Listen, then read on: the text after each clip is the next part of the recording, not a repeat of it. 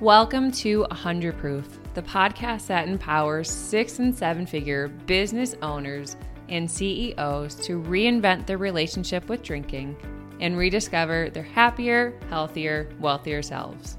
I'm your host, Nicole Prentice. Let's dive in. Hi, guys, and thank you so much for joining us for today's podcast episode, where I will be talking about why it's so important to focus on your healing if you desire to change your relationship with alcohol forever. Now, this episode is for anyone who desires to stop drinking, and this could be for long-term sobriety, or maybe you're interested to move towards a healthy balance with drinking. Either way, this episode applies to you, so make sure to stick around. And at the end of the episode, I'm going to be doing something very special. I know when it comes to healing, it can be confusing about where to start or what's important to focus on. So I will be sharing one of my powerful and potent techniques that I've used in my journey. And I also use this with my clients so you can stop drinking, but also so you can release the emotions that aren't serving you, maybe guilt, blame, shame, anger, loneliness, and have this tool to use so you can release what's not serving you and move towards more of what it is that you desire. So make sure to stay to the end because I'll be sharing that technique with you at the end of this episode. All right, so why healing is important when you want to stop drinking. It is so important to understand that trauma lives in our body. So if something has happened in your past that's triggering you, until you're able to go in to your body and to address it and to release that emotion from your body, until you do that, you'll continue to be triggered by it. So I want to give you an example. Back when I was in the 3rd grade, I was held back. Now, back then, I was so devastated and I was confused. And of course, it brought up a lot of feelings of not being good enough or smart enough. And what did help soften the blow was my parents bought me a motor scooter. So that made it feel a little better. But ever since that day, I was holding on to that experience. Now, that experience is more emotional when it comes to the trauma side than physical or anything like that. However, every stage at my life, even if the external evidence did not prove it to be true, I didn't feel like I was smart enough and I didn't feel like I was good enough. I remember when I graduated from college, I graduated with honors. I graduated with, I think it was like a 3.9 GPA. I got a job at an incredible real estate firm. So externally, it showed that I was intelligent, that I was smart. I was good at what I did. I worked hard. But on the inside, I didn't feel smart enough. And I realized once I got into my 9-to-5, that kept coming up. Like anytime I would make a mistake or anytime I would have a meeting and the outcome wasn't what I wanted, I'd go back to that belief.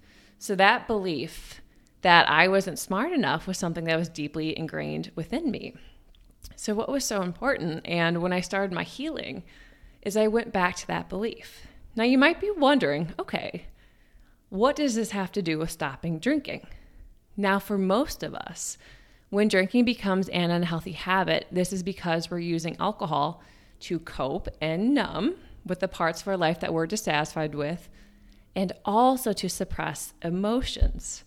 So whenever I didn't feel like I was good enough, or I didn't feel like I was smart enough, what would happen is I would use drinking as a way to numb that thought and to suppress it. So what's so important is that you realize when things happen in our life and it's inevitable that we'll go through traumatic experiences, we're still holding on to them. And it's so important to do the work with your body and to release it so you're not triggered.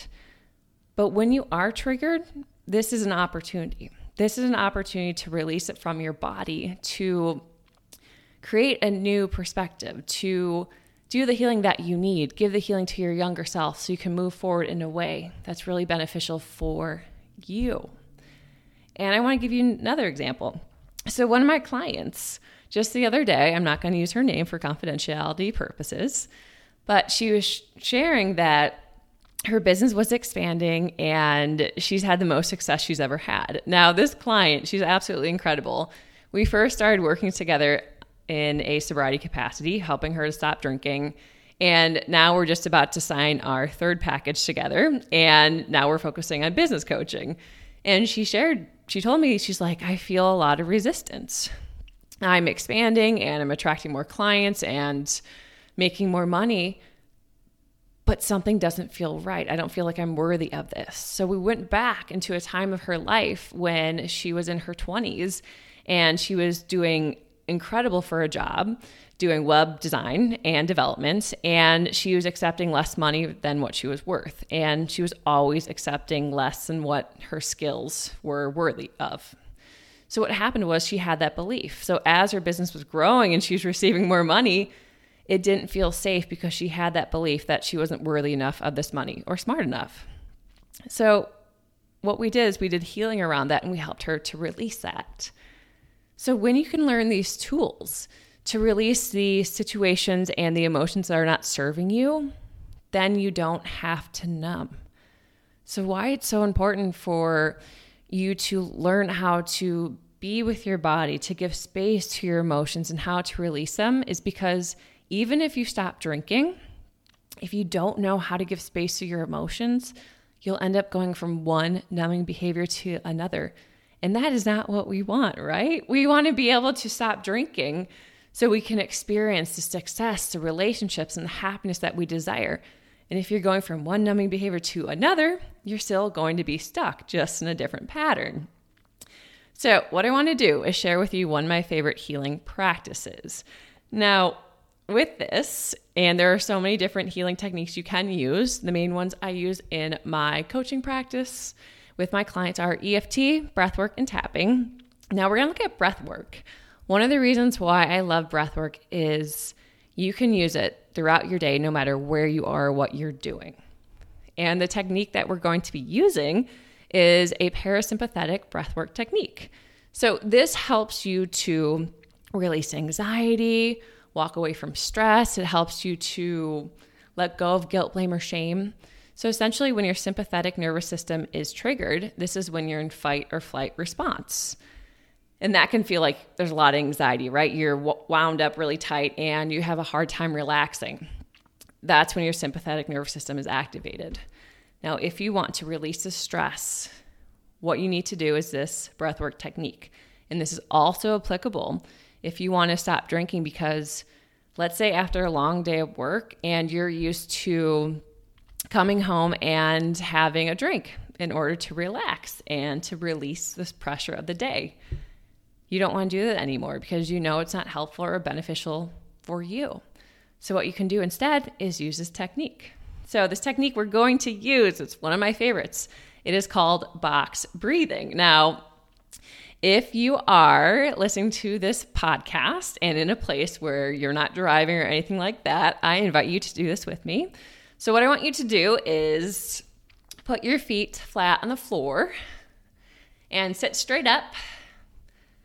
And then what you're going to do is to breathe in your nose for 4 seconds. So as you're breathing in your nose, you want to fill up your stomach. So breathing in your nose for 4 seconds, holding it at the top for 4 seconds, and then releasing out of your mouth for 4 seconds. And then holding for 4 seconds. So if you can see this, it essentially creates a box. And as you're doing this, as you breathe in, so you're breathing in through your nose, you want to fill up your stomach.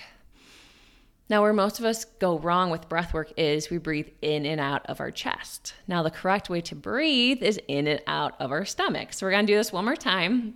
I'll do it with you. And I invite you, whenever you're just feeling off or stressed or anxious, take a few minutes and do some box breathing. And take this time to be with your body, with your emotions, to give them space and give yourself the opportunity to release them instead of numbing. All right, here we go. So again, sitting up straight, feet flat on the floor, breathing in through your nose for 4 seconds, holding your breath for 4 seconds, and then releasing out of your mouth for 4 seconds, and then holding for 4 seconds. All right, we're going to do that another time. So breathing in for 4 seconds through your nose, holding your breath for 4 seconds, and then releasing out of your mouth for 4 seconds, and then holding for 4 seconds.